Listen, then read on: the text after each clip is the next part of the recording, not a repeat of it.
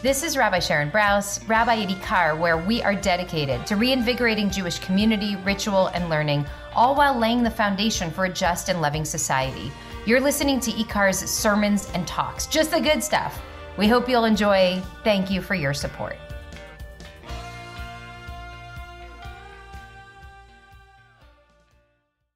I'm happy to be back. I was on vacation for a couple weeks and it was really sweet. I'm totally unwound and relaxed. Good. Now the high holy days are coming. I step back into peak anxiety here at Ikar, and it's all I can think of. It's all we can think about, and all I can talk about.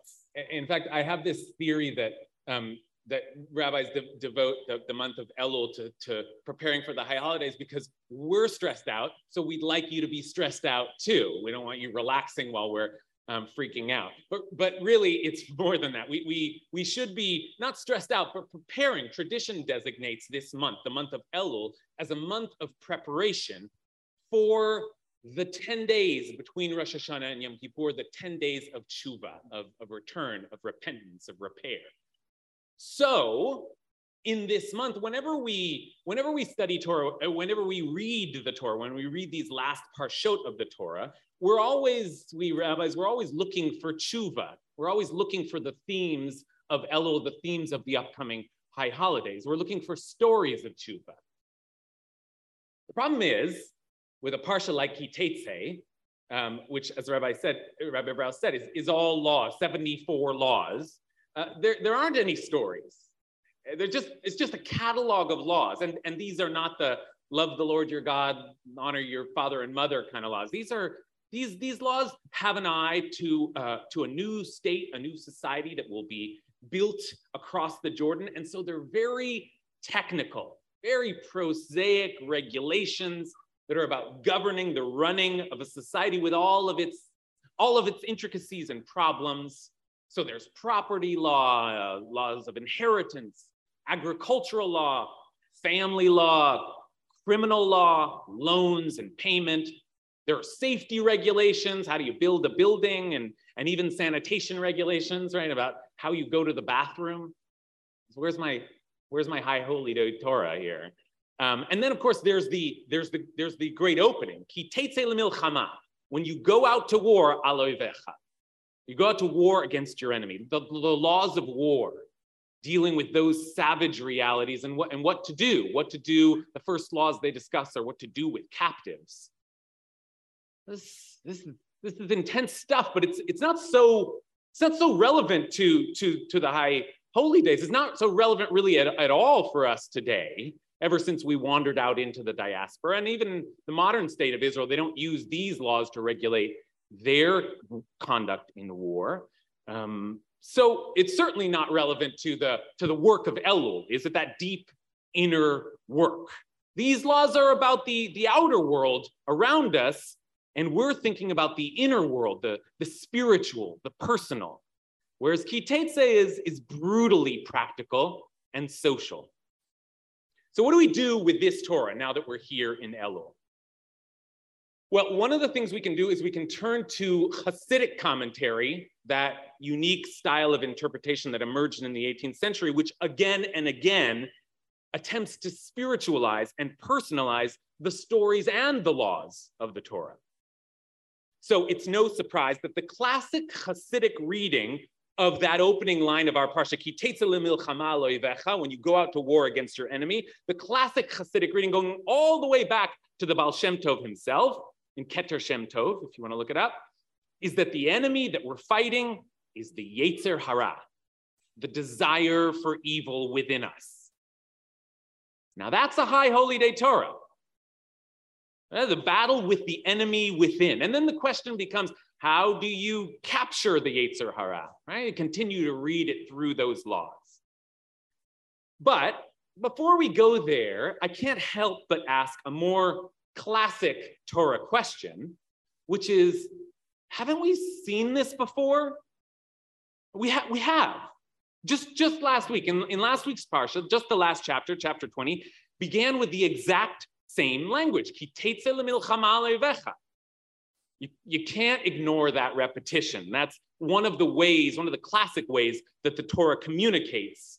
The really hallmark of its literary style is the repetition of words and phrases, and we're meant to try and seek some connection between them. It's one of the first great hyperlinked texts.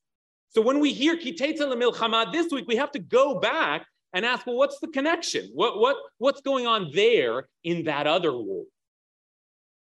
But actually, back there, they aren't quite at war yet. That Ki Teitze, that when you go out to war, is speaking about when you're about to go out to war. You're getting ready. When you get close to battle, when you're getting ready for battle, the priest, the Torah says, comes out and speaks to the troops to inspire them, to give them courage. And then the priest gives 3 military exemptions. Before they go out to war, there are 3 classic exemptions, soldiers who are excused from fighting. The first one, Mi ha'ish asher bana bayit chadash. Who is it, who here has just built a new house, but hasn't really lived in it, is still establishing their house? Well, they don't have to go out to war. Why? Pen namut, lest, God forbid, they die and they never got to settle into their new home. They never got to experience this house that they've just built. The second case, Umi ha'ish asher nata keren. Who has planted a vineyard but never harvested? V'yashav lebeto, go back home. Go back home. You haven't yet reaped the reward of all of your hard work. And maybe when you return, someone else will have taken it or it'll be destroyed. And then the third case, Umi ha'ish asher eres isha. Someone who just got engaged but hasn't gotten married. Go back home. Go back home. Start your life. Work on your relationship. You're in no headspace for war. So what do we have here? Concerns for housing, for produce, for income, for relationships, for family, for a loving community.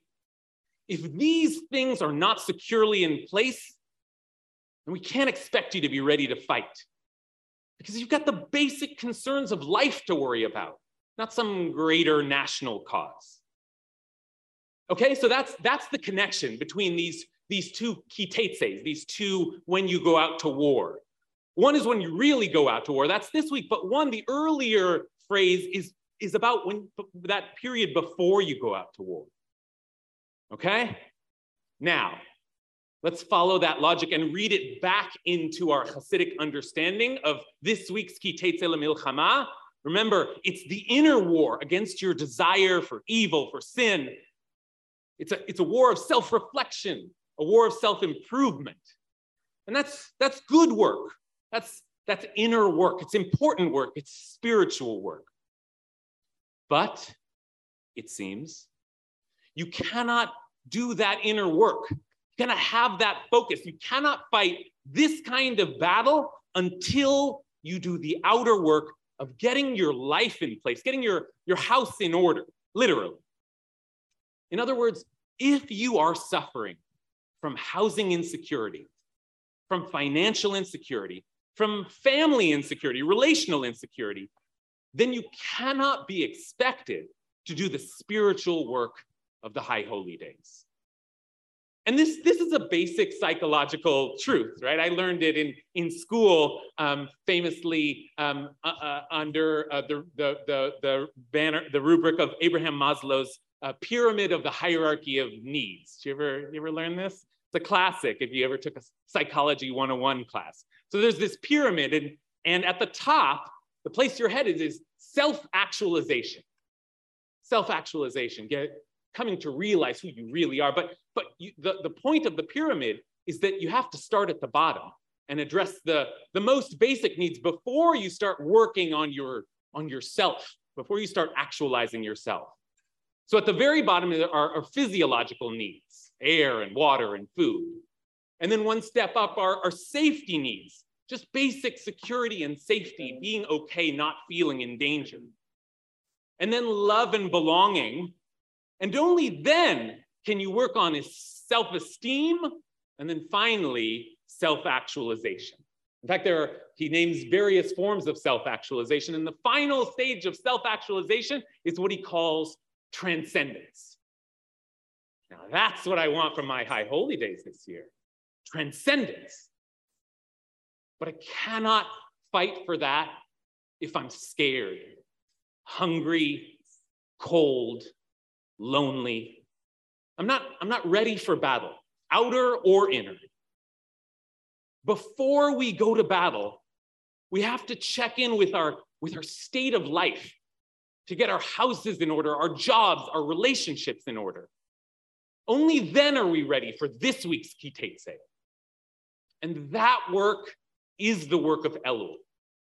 Elul is the battle before the battle, the preparation, the checking in to see if we're okay, if our most basic needs are in place. Because before we do the hard work of the war within, that spiritual work of seeking transcendence, we've got to be okay. We've got to be okay. And just one more key point, the Torah isn't just telling us to check in with ourselves.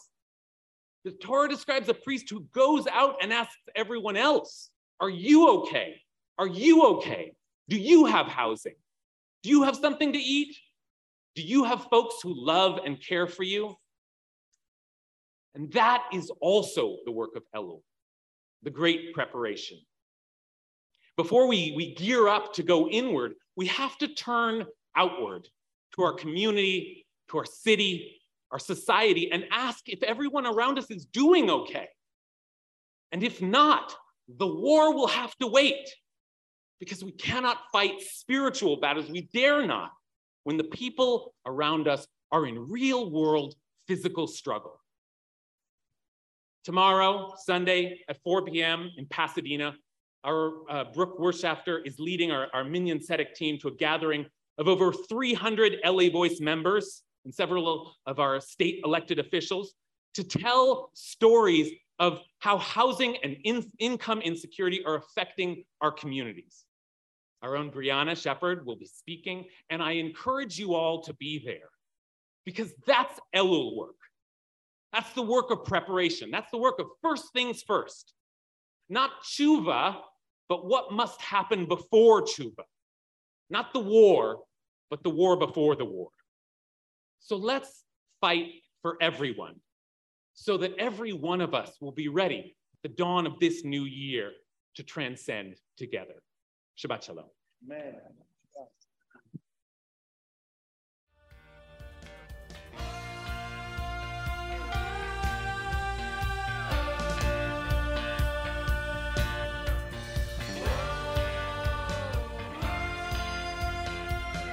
Hi, it's Rabbi Brous again. Thank you so much for listening. Want more content like this? I hope you'll subscribe. And please consider making a contribution to Ikar so we can continue to work toward the fulfillment of our mission, to reanimate Jewish life, to embody moral courage, to nurture the spirit, and to work to decipher what it means to be a human being in the world today.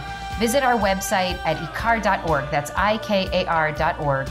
And I hope to see you, maybe even in person, sometime soon.